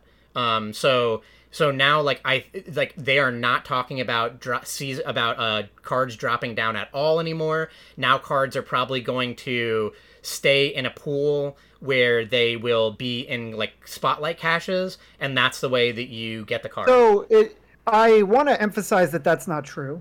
What they said is that they are releasing cards in their series to establish a baseline level of the series. So they want series 4 and 5 to be at a certain capacity of cards. And they said right now, this is the minimum number that they would want it to be. So they do plan to do series drops again. It's just that they want more cards to be in series 4 and 5 for the sake of spotlights before they drop again. It's been so unfortunate for a lot of players. Inconsistent, yeah. Where and this happened at like such a grimy time because Jeff is really really good and is also like not super sexy at the same time, but people just want him, so it's too bad that he's not going down and isn't just like super available. And then this happened like of course around the Null Darkhawk controversy where cards were moving down at an exact guaranteed rate where they would move down after a certain time. So the time that two kind of major like cards that have kind of played a part here and there in the meta since their release, and have always been kind of like these like sexier, bigger cards, Darkhawk and Null, were supposed to drop down. They just like magically didn't, and there was no reasoning for it, and it just felt weird the community really hated this because there was no context for this. This had never happened before, and it really just felt like they were saying like, no, Darkhawk is too good for us to move down. We want you to, and I was like sort of fine with it if they had been upfront with it, earlier and said we really do want to have, because the weird way that things were working was that every card that big bads were there's only 3 big bads, but there was big bads that were filling up permanent pool 5, and then any card that wasn't a big bad was releasing into pool 5 and then going into pool 4 as like a waiting room until it dropped down again into pool 3. And that is a really weird way of doing things. It does mean that like pool 4 was this kind of bizarre holding room where you probably didn't buy it a lot of times because like you waited long enough, now just wait a little bit longer and like you're gonna get it really quickly for free. So like that was kind of a weird thing. So I do like pool 5, 4, 3, 2, and 1 all having like distinct groupings of cards. I think that's fine. I think it's fine that like Darkhawk could be a forever pool 4 card where like it's not quite big bad, but it is big and it is deck defining, and meta defining. But like they just haven't gone about it in the right way, and I think this like continues to be like not a very like upsetting way for a lot of players. Yeah, it's a bit of I feel like it's a bit of a growing pain. It's so unfortunate because I don't hate Second Dinner. I really don't. And I think that they've been good at responding to things and good at changing things. But it's just really too bad. I think that spotlight caches are such a good idea. It's such like a fantastic, awesome idea that gets around a lot of the weirder, less exciting things. It brings pack opening back to Marvel Snap again in a way that it hasn't been in a while, where we just stopped caring about opening caches for anything but like, maybe I'll get the odd Dan hit or series variant. downgrades. Yeah, it would be like you hope that the series downgrade brings I would hoard my caches, wait for a card I want to drop into Series 4 and then open them in the hopes to get those cards. Yeah. So I really, just like you said, like I really love the concept. I just wish that the regular caches kind of remained the same. And the regular caches would still be like not all that exciting to open. Sometimes you get a variant and it's a little exciting. Sometimes you get a huge amount of like tokens or credits and you're like, awesome, I can upgrade a thing. I'm like, I'm happy about that. And then the spotlight caches would be like this big cool new system that's like, do you want a card? You can get it. If you like, and you can get it in an exciting way. You can open up packs and maybe you won't get it and then maybe you will get it and like maybe you'll get it on the first try and all that kind of stuff. Like I just feel like it's such a sad thing that there's a lot of like, no matter how, and it is technical because like you've mentioned before, if you open a spotlight cache and you get the cards you wanted, like you got Jean Grey on the first roll or whatever, you did get a 6,000 token value, right? For what their economy is in the past, you technically just got 6,000 tokens, right? Yeah. If that's what you want. Exactly. So but it also, and I think the other thing that's cool about this system that people aren't talking about is that sometimes you just like get a card that you didn't want, but then it's like interesting because then you're like, well, I have Living Tribunal, so I should just like have a think about this, right? Like maybe I can make this card work. The old way that's kind of exciting. The pool 3 worked, where you get a card and you're like, well, how do I fit this in? How can I make a deck around this? Because now I have it. I think that's neat, and I think that it's understated. Also, there is an opportunity for people who are like, oh, well, I want Jeff, so I want to make sure I have boxes for Jeff. They could end up opening Jeff. Like, there's a real possibility that the random series 4 and 5 could turn into Jeff, right? That's a very small. It's a small possibility, but it's bigger even than smaller opening. Based on the fact that it's not cards that you have. It's anything. But it's bigger than opening Jeff from a cache before. Well, right? Yes, because like I've played I have 10,000 collector's level and I've never opened a Series 5, but you can't get dupes on that. And if Jeff went down to 4, there's like an okay chance of getting him in a cache. But sure. Yeah. But like no, but now it like the chance is like negligible. The random card in the pool doesn't care about what you have, so it's just anything and it can dupe it out. So like I think that feels like shit. I think remove that entirely. Like that does not feel good. If you are enough of a whale or like have grinded this game enough that you have the cards or whatever, then just take that option out or something. I don't think that having a dupe and then having it turn into like a random variant that might completely suck feels good when you're like, the spotlight caches are your lifeblood now. They're everything for the account. So here's what I would do if it were up to me.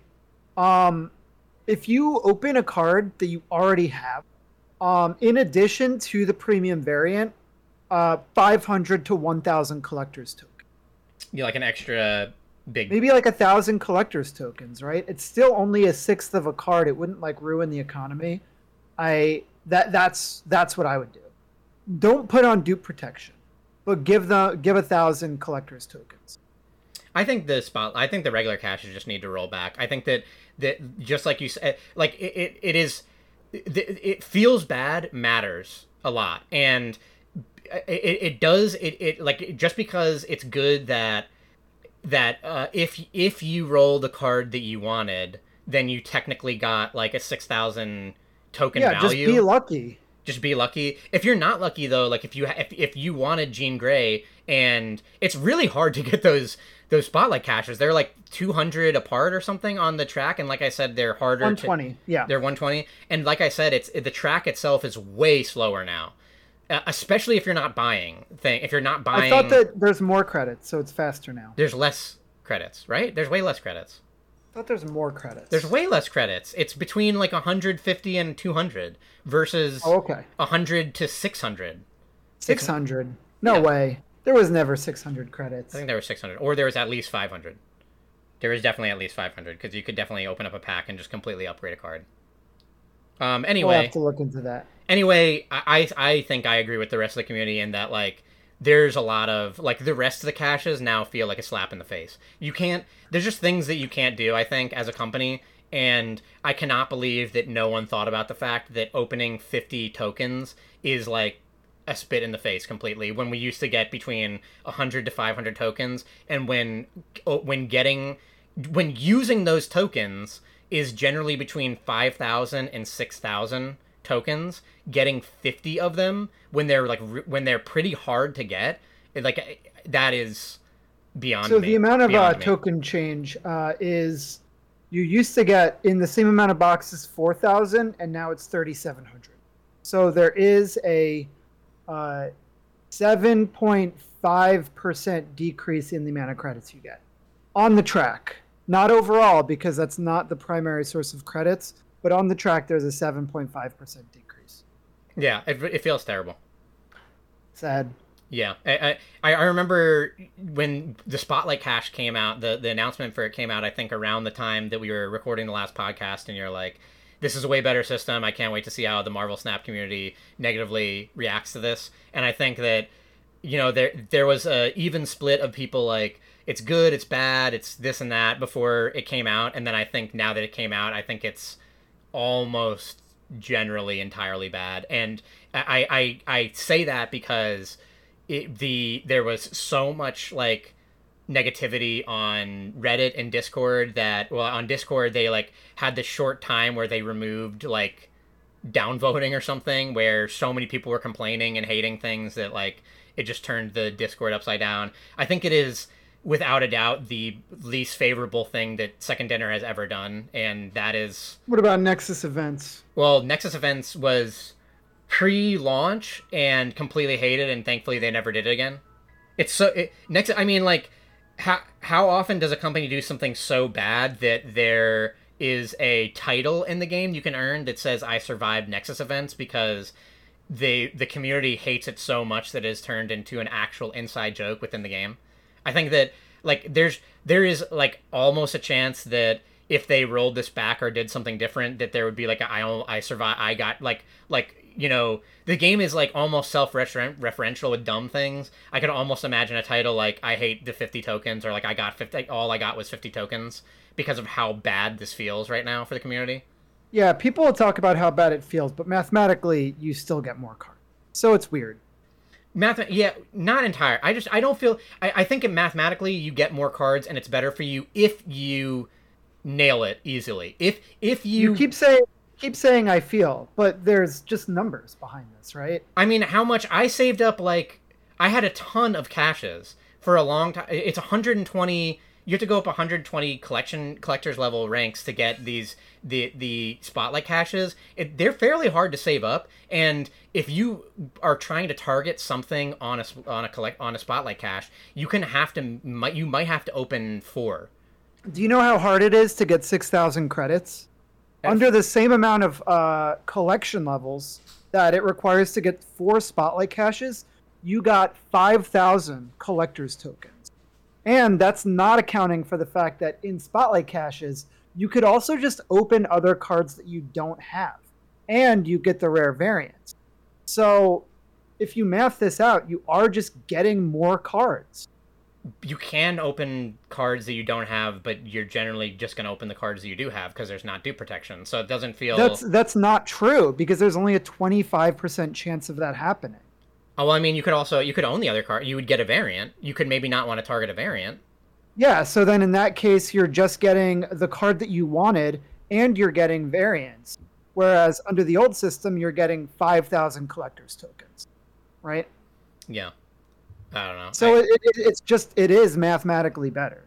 But yeah, it feels bad because you see the 50 collector's tokens, and that sucks. Or you're going for Jean Grey or something, you're free to play, you barely have any of you don't have that many spotlight caches. It's very hard to go up the track, and then you get, dupe of a card that you already have, and then it turns into like a split a variant you don't want at all, and that is like a ton of work down the drain. And if you don't have enough spotlight caches to like if you're, I guess it's just like the, you know, thing of like you're of a gotcha free to play player where if you're really trying to like get something and you're like, hey, I have 3 spotlight caches, but I really want to get this new card, you can just like roll them out and not get anything, not get the card you wanted. What's the alternative then? Because under the old system, if you don't have enough credits to buy tokens to buy Jean Grey, then you're not getting Jean Grey either, and you're not going to open her out of a cache either, because it's like the 1 in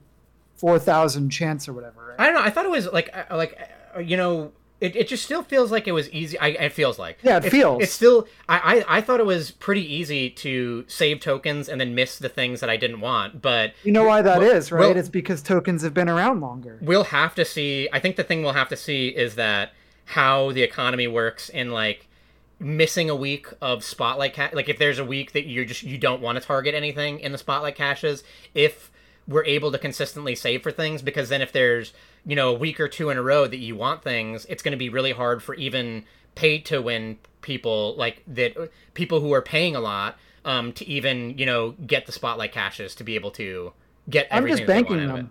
I'm literally just banking them. I'm banking them now too. I'm not going to open everything. I don't care about the cards that are coming up. I don't care about Echo. I'm buying Legion with tokens. I don't care about Mirage. The next card I'm buying is X23. And then after X23, I'm not buying any cards until September, you know? And if I want to, like if I see a card, then I'll open caches. By the time that September rolls around, I'm going to have like 12 spotlight caches banked. We'll have to see how it shakes out. I do agree with a lot of people that it is not a great feeling system so far. I know. They gotta take 50 out. Take 50 out. Make it 100. Like even making it like that digit change, they need to do it. Yeah. And honestly, they should back credit. Anybody who opened 50 collector's tokens, upgrade that to 100. It's sad. And now only 100. Because it's 100 is a pitiful number. Yeah, 50 is so sad. If 100 is a pitiful number, the idea of making it 50 is insane to me. Yeah. Like, and I understand that there was like some number crunching going on in the background where they realized like this is the fair and responsible amount to give people, right? Like they had an analyst cook up that number, but they needed a psychologist in the room. Yeah. To be like, people are gonna fucking hate this. I just don't get certain things like that where it's like, why wasn't this tested? Why or they, you know, they always say that they play their game, that they don't get the free cards. Like they make a note of that. Like Ben Brode says that he doesn't just get every card that comes out. He just plays the game, so he has to save for things like regular people would or buy. So his team is gonna see that too because they experience it on live. It's just weird. Why didn't they think that when whoever was doing that wasn't just like, so you didn't change the values of the things that cost tokens, but you changed the amount of tokens that you can get for free to play drastically. So like now like they're talking about it being exciting that they're going to try and start doing new like ultimate variants, or that ultimate variants will have special unique effects. But then at the same time, if you're like, the old way was that you could save up pretty easily, especially if you weren't interested in anything that month, and you could free to play get an ultimate variant if that was something that you really, really wanted to target. And now it's just like, you are not getting that. You are not getting an ultimate variant anymore. That's like completely out of the the token shop. The way that tokens exist now is like, it is a money currency. It is no longer a thing that you get while you're playing the game. It is something that you specifically buy for money. Or with gold. Yeah. Which has also been like a good way to do things. Like if you're banking the gold that you get and then you end up buying like the Black Panther bundle, for example, which is like 7,500 gold. So that would take 10 weeks. That's 2.5 months of acquiring gold for free, I think. 10 weeks of acquiring gold for free to buy the Black Panther bundle, which would give you 1 Series 5 card. Yeah. Spotlight caches. I like it. Love cracking open a box. Feels, I mean, the Spotlight cache itself feels good, and I think that if we're going by and we're talking about feelings, the Spotlight cache itself feels good and everything else feels worse. And that is not good.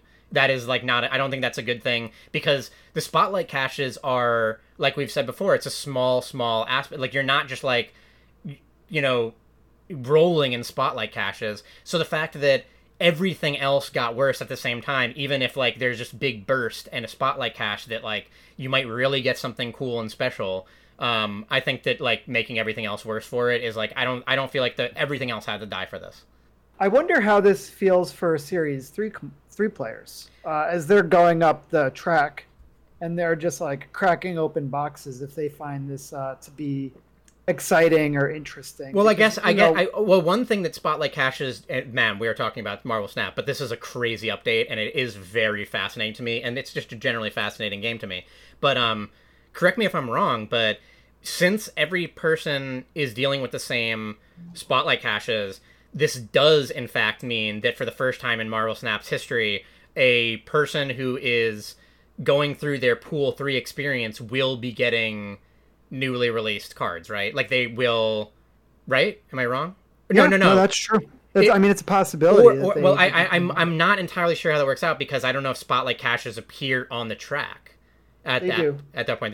If Spotlight caches appear on the track, even starting at the early levels, like maybe I think 1,000. They can't appear in Pool 1, so 1,000 or whatever. So like let's say Spotlight caches start when you get into Pool 3.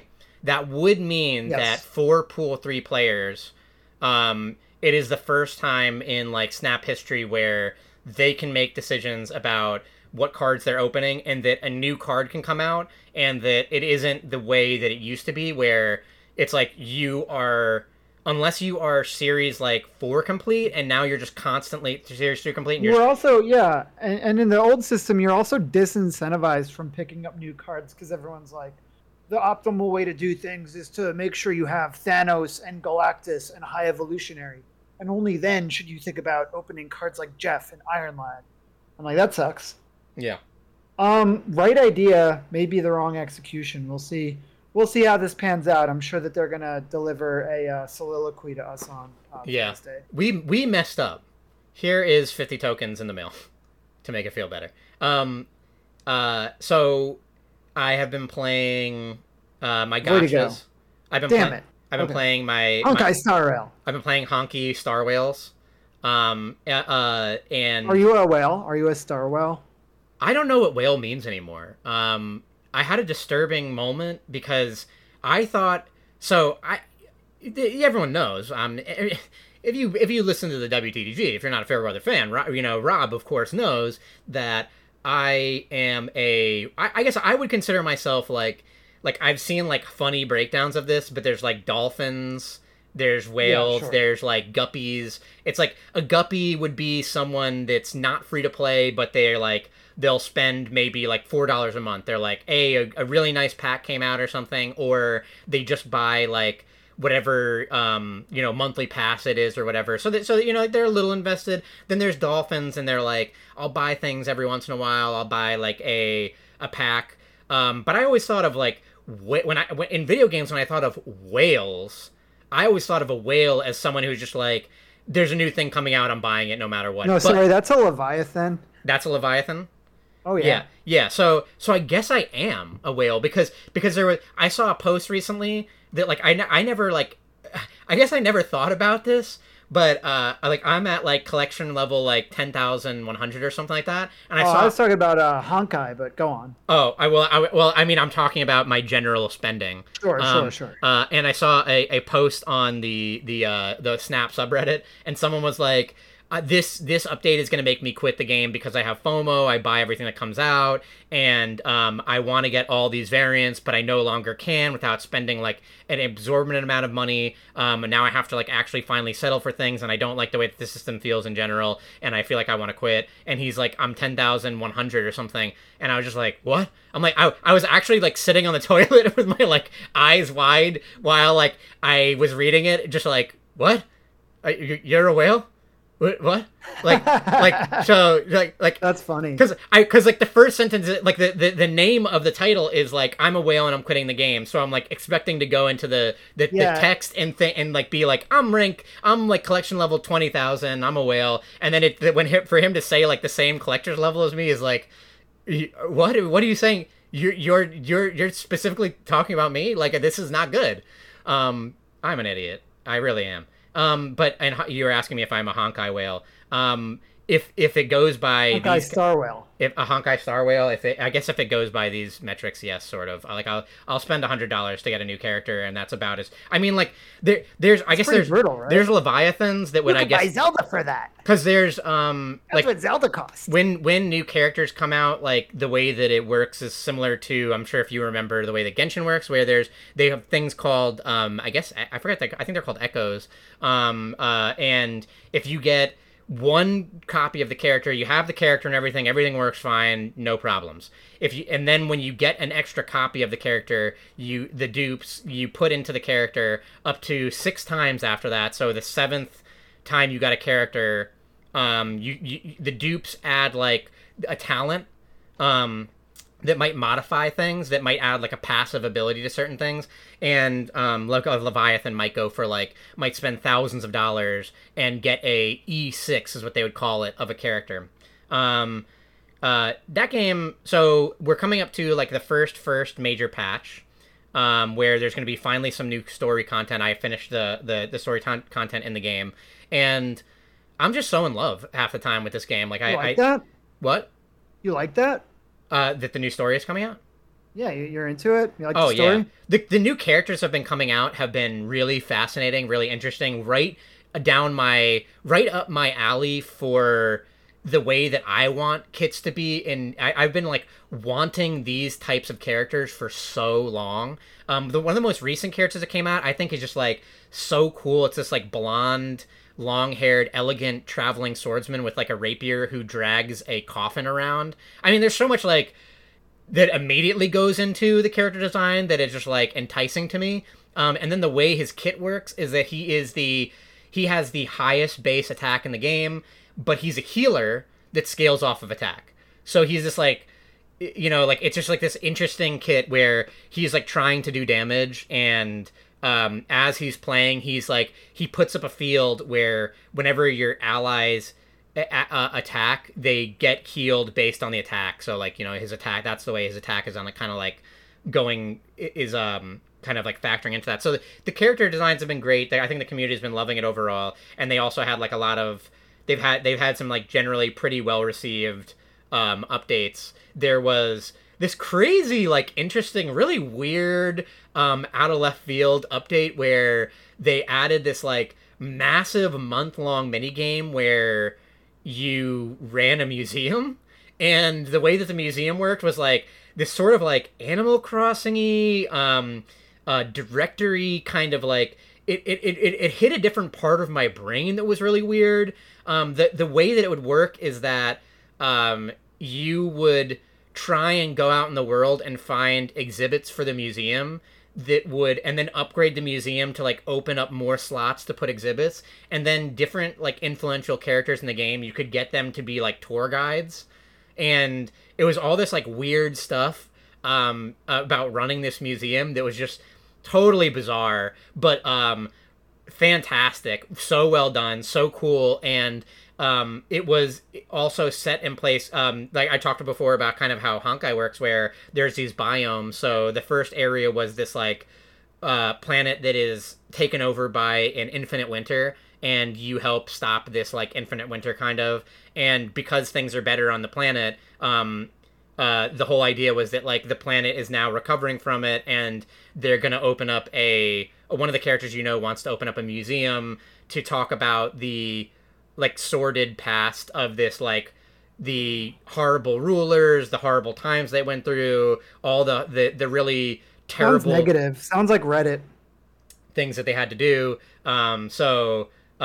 Well, it was just like I guess it was like just a dark time in this planet's history, and they're like opening up a museum to be like, this was the dark time, and like now I survived Nexus events. I survived Nexus events, so now all the younger kids would be able to look at it and be like, wow, there used to be a time where there was no food, all this rationing, people were dying of the cold, there was the infinite winter, and all these things, and like these aren't problems anymore. And then so not only was it like positioned as this cool bow on top of the whole arc that took place at that time, but it was like this whole thing of getting to see all the characters over again, and like what are they doing, and what are they up to after the Nexus events. So It was great. I'm glad you're digging it. I am digging it. Any other gotchas? Gotta play my Nikkeis. Nikkei Uh-oh. is so funny for constantly. I think a lot of times I mention it. I say why it's good from a non horny standpoint is that Mm. the writing is, at least it's like very well paced and brisk and does some good things. But the other thing that Nikkei just seems to do all the time is like really bum you out and do things that you like don't expect a gotcha to have the confidence to do. So the current event is this event where there's a new cat girl gotcha. Ooh, Of course, there's a people cat like girl, that. and the event, the story that comes with it is the story of a shitty couple that got bored of their cat after it wasn't a kitten anymore, and they threw it out in the rain, and the cat got sick, and the whole event is you and the cat girl who can speak to the cat are taking the cat around to enjoy its life now that it was abandoned by its owners, and that it kind of got like pneumonia from being left out in the rain, and it dies. Oh, The cat okay. dies. Wow. It's messed up. You like that? You like It's this so messed story? up, and it is like such a bummer for the community because people weren't expecting this, and it just dies at the end, and it is so sad. And there's like the final moments of the cat is that it is getting sick, and it's how cats die is that they usually go near, they separate themselves from people, and they go near heaters to like because they aren't preserving their heat well anymore, and they just kind of like sleep a lot, and the cat like kind of goes like in its last moments goes back to the garbage dump that it was left in, abandoned by its owners, and like cries itself to death. And as someone who has like lost a cat, it was the most disturbing gotcha story I've ever read, and it was definitely really weirdly upsetting in my horny jiggling game to have a whole thing about a cat passing away. Yeah, that's weird. That's really Weird weird. vibe. It's that is like I that is Nikkei. That like Nikkei is has since its inception been giving you the on the one hand is the like, oh, it's fun and it's for, you know, like it's one of the most, you know, fan servicey gotchas ever released, and you are piloting a team of mech girls that are for whatever reason like half naked and jiggling around while they're shooting, and then the story is like completely another pacing, is like really disturbing a lot of times, and covers like a lot of suicide ideation and psychological problems and schizophrenia and all these like medical problems and death and you know, like all these like upsetting things like children soldiers and not being able to you know, like live out your childhood due to sickness or death. And it's like really messed up. Like it's really weird, and I think that is the intention, is that they're like, oh, you know, we're doing this really fan servicey baity game, and that like they're at the same time they're like, you know, it would be crazy if we can go really dark for the stories.